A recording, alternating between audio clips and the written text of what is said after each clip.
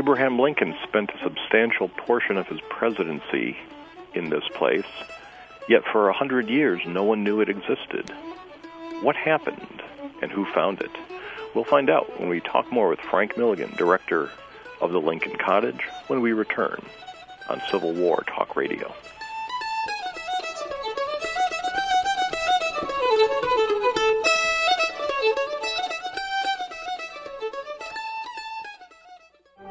On Sound Authors, you can expect the unexpected. Kent Gustafson, Ph.D., author, publisher, professional musician, and now talk radio show host, will not only entertain you, but with new books and guest authors from around the world, will interview talented independent musicians showcasing their fresh new music. Plan to join Dr. Kent and friends each Friday morning at 10 a.m. Pacific, 1 p.m. Eastern, on World Talk Radio Studio A. Sound Authors, where authors sound off. What's it like? What's it like? It's lonely. It's really lonely. I miss my brother. I miss my brother. I'm surrounded by other people, but it's not the same. I've got other people around me, but it's not the same. It's pretty scary, but I don't let it rattle me. It's pretty scary around here, but I don't let it rattle me. You always have to watch your back. There's no one to watch my back. I spend my whole day worried who's out to get me. I'm always wondering who's out to get me. But I can take care of myself. But I can take care of myself. No matter what, I'll keep my head up. No matter what, I'll keep my head up. It's not like I have a choice. It's not like I have a choice. This'll all be over in 5 years, 3 months, and 17 days. This'll all be over in 5 years, 3 months, and 17 days. Go to jail for a gun crime and your family serves a sentence with you. Something to think about before committing a gun crime. Gun crimes hit home. This message brought to you by Project Safe Neighborhoods and the Ad Council.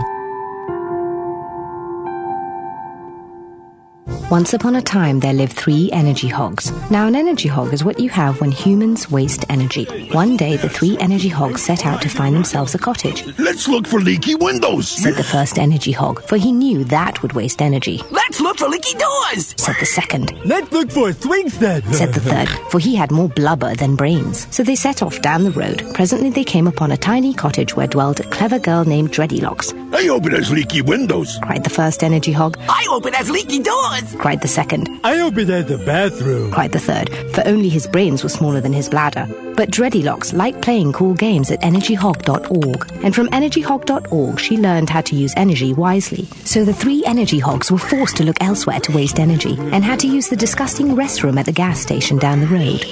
And the moral of the story is, to use energy wisely, log on to energyhog.org, or waste not, hog not. This public service message brought to you by the U.S. Department of Energy and the Ad Council.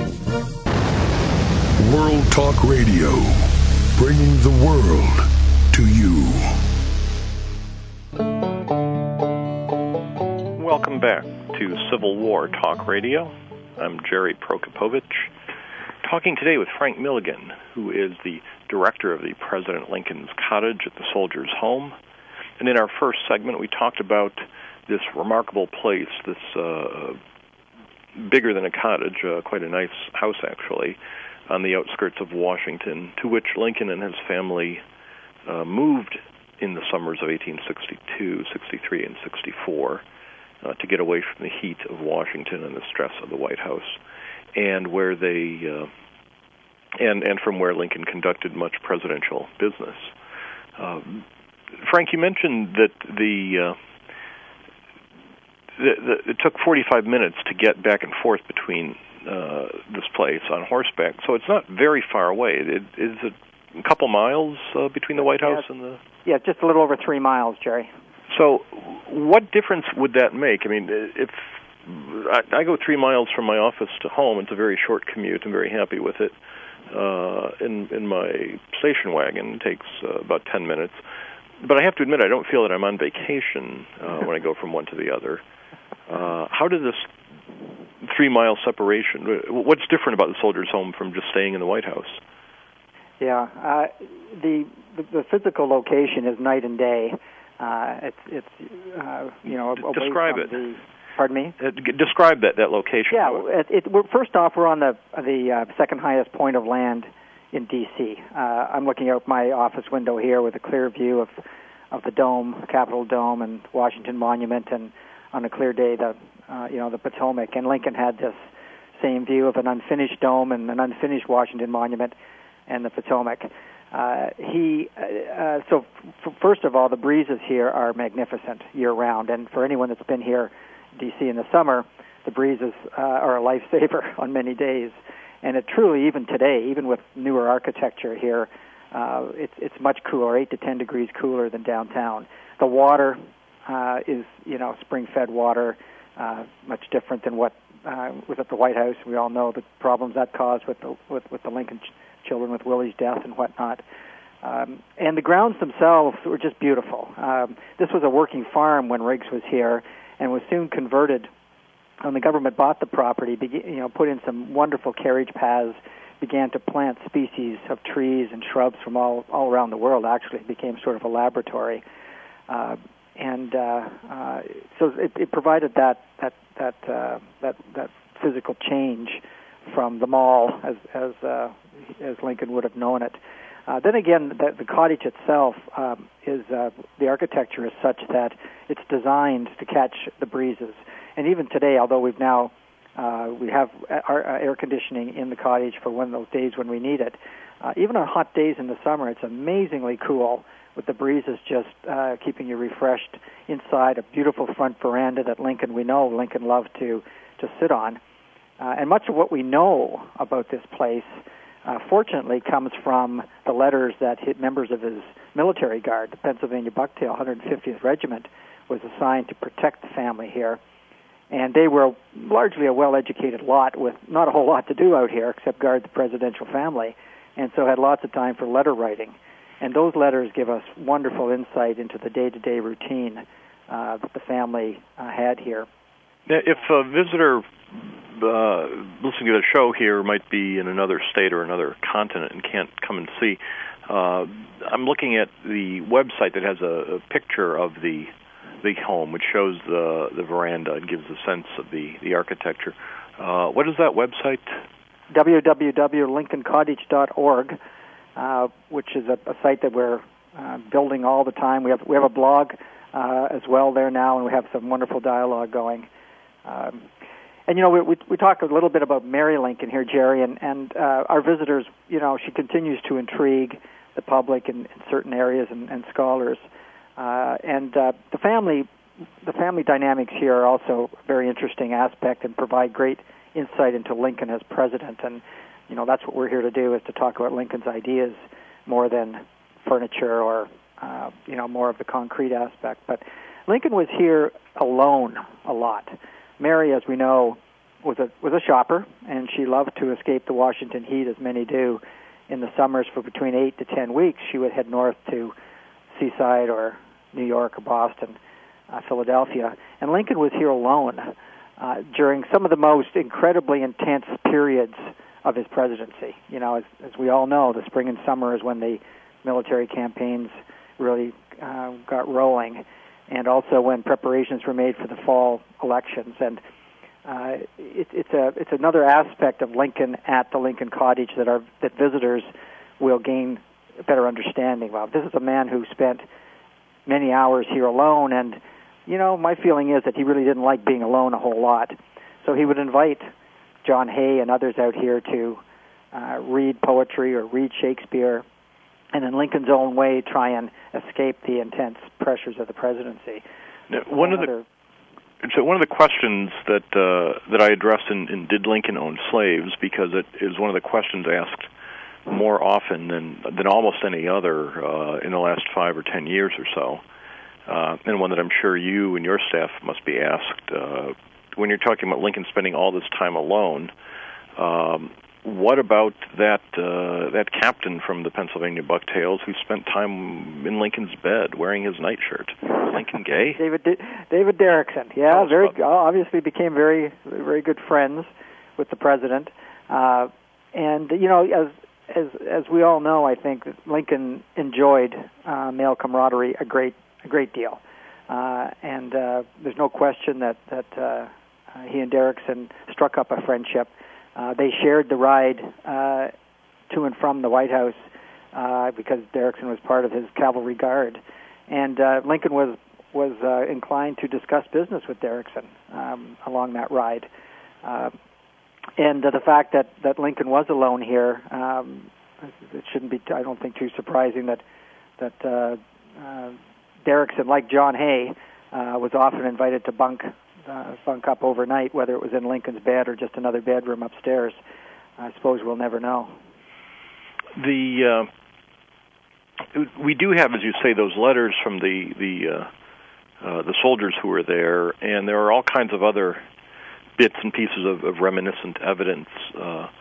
One of my favorite stories about the soldiers' home I came across in a newspaper or magazine, I guess, many years ago, was the story of Silas Burt, a major Union officer who comes with some other soldiers to visit Lincoln.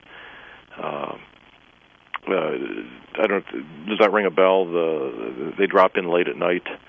Mm-hmm. Lincoln, as you say, he let all kinds of people visit him. He conducted all kinds of business there. But one night, a group of drunken officers decides to drop in on Lincoln, and when Burt wrote his account of it many years or months later, he was mortified to realize his comrades didn't actually have an appointment with the president. They had just decided to break in. And he wasn't alone, and that's a particularly interesting episode, and just as you understand how they actually got here, because it was a very remote site. It was, as you say, 3 miles, which in today's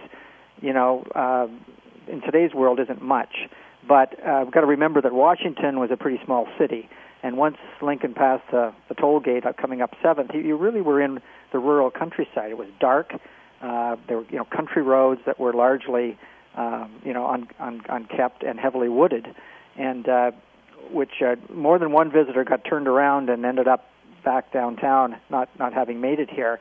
But just as importantly, it also, there was a security issue for Lincoln, and ironically for McClellan and Stanton, who really, neither of them were really comfortable with Lincoln being out here without some guard. And eventually the 150th was posted here and his cavalry guard. But even then, there was an attempt at assassination, according to a Sergeant Stimmel, who records in detail a shot at Lincoln outside of the gates from the heavily treed areas. We know that John Wilkes Booth stalked Lincoln for kidnapping, not necessarily for assassination. But Lincoln did not show up. I think it was Campbell Hospital when that trap was set. And after that, Booth turned his focus more to assassination. And then, of course, we had the exposure of this property to Confederate attacks. In 62, in 63, and 64, when the Confederates moved north over the Potomac, their destinations were largely unknown. And here was the president living out in the country, near the Potomac, really, and fully exposed to Confederate attack from the east and from the north. And in 1864, Jubal Early came north with 20,000 men and attacked the city at Fort Stevens, just a mile and a half north from here, and really came very close to causing some trouble. At least it would have been for a short period of time. But the Lincoln family, including Robert, who was out here at the time, was hustled away in the middle of the night by Secretary of War Stanton back down to the White House, because they really were 150 soldiers really wasn't going to stand up against Jubal Early if he had gotten by Fort Stevens. So all of this just speaks to the remoteness of this location, even though it was only 3 miles from the White House. So Lincoln really is out somewhat in the middle of nowhere in one sense. That might account to some extent for the question I raised in the introduction to our segment here. You said earlier that after Lincoln, President Hayes and President Arthur used the soldiers' home grounds as a retreat. But what happened after that? How did it become lost to public view?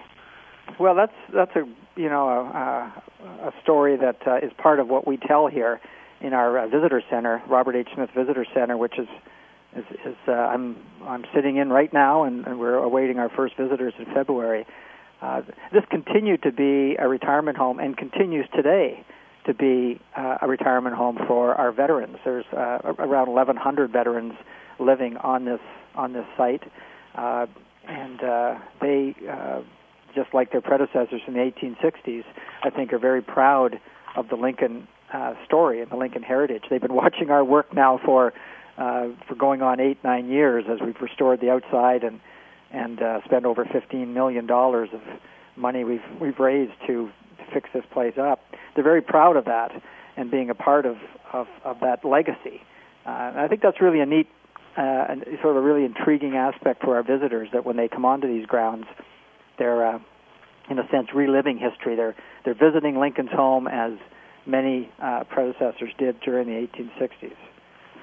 So the veterans continued to use it, but the Anderson Cottage itself, the room where Lincoln, by some accounts, wrote part of the Emancipation Proclamation, turns into an administrative office. It turns into many things, including the first residence for female veterans. It was home for the band for many years, and then, as you say, administrative offices. And thank God for that, really, because it was continually occupied. When the National Trust got involved here in 2000, Dick Moe, president of the trust then and today, realized the importance of the cottage historically and decided that it was really something that needed to be preserved. And because it was continually occupied, structurally it was in pretty good shape, and that's one of the wonderful things about being able to reopen it to visitors, is that so much of the physical fabric remains from Lincoln's day. The windows, the window casements, I walk up and down those stairs 2 or 3 times a day at least, and holding the handrail that Lincoln held and walking on those steps. It doesn't get any better than that. And so that continual use has been a real lifesaver for us. I had the opportunity to see it in, I think, 2002. I walked through there, and I know exactly what you're saying. That there were floors that could be identified as dating back to Lincoln's time. There were, say, stairs. There were substantial parts of the house architecturally that were unchanged since he was there, and yet there was also evidence of where folding tables and bulletin boards had been put up. It had been used all this time by people who were sort of unaware of the history around them. So much work has been done now to return it to the appearance. We took off 22 layers of paint on most walls, and now his library, for example, when we unearthed, we did research which told us that this was a clear pine, lovely shellacked clear southern pine library, and that's exactly the way it looks right now. And when we stripped away that paint, lo and behold, there were the marks for the bookshelves that would have been there in Lincoln's time. We've taken a really interesting approach to presenting this to the public. This is not a typical historic house visit. We just wanted to do something different and more effective than so many historic house visits. And so we've installed within the cottage the audio and audiovisual enhancements that really make the place come alive. Jerry, you talked about Silas Bird and visitors. Now our visitors get to sit down in the same room that those visitors sat in. The furniture we've obtained is for sitting. It's not for looking at. You don't stand behind stanchions. You go through in a guided tour with a trained educator. You sit on the furniture, and you hear through actors' recreated voices, including Lincoln's. Those visits come to life and illustrate in a really effective way the feeling of being there while Lincoln was there. We have visuals as well. The days of passing around mounted photographs to a tour group is over at Lincoln Cottage, and so now we have two screens in the cottage, because, as you know, there's such a rich visual history. When it comes to emancipation, for example, we can share with our visitors so many of the visual responses, both positive and negative, to Lincoln. And our goal here was to talk about Lincoln's ideas, but really to get Lincoln off the pedestal and talk about, the reality of the Emancipation Proclamation, what it did, what it didn't do. And fortunately, we've invested in bringing that story to life in a real special way. It's really exciting. It really has not been done, to my knowledge, at any other historic house in the country. And we just think it's appropriate that Lincoln sort of breaks the mold with this. Well, that's something, again, every listener to the show will want to visit the President Lincoln Cottage at the Soldiers' Home when they're in the Washington, D.C. area. We're going to take another short break. We'll come back in just a moment with our guest today, Frank Milligan, director of the President Lincoln Cottage at the Soldiers' Home.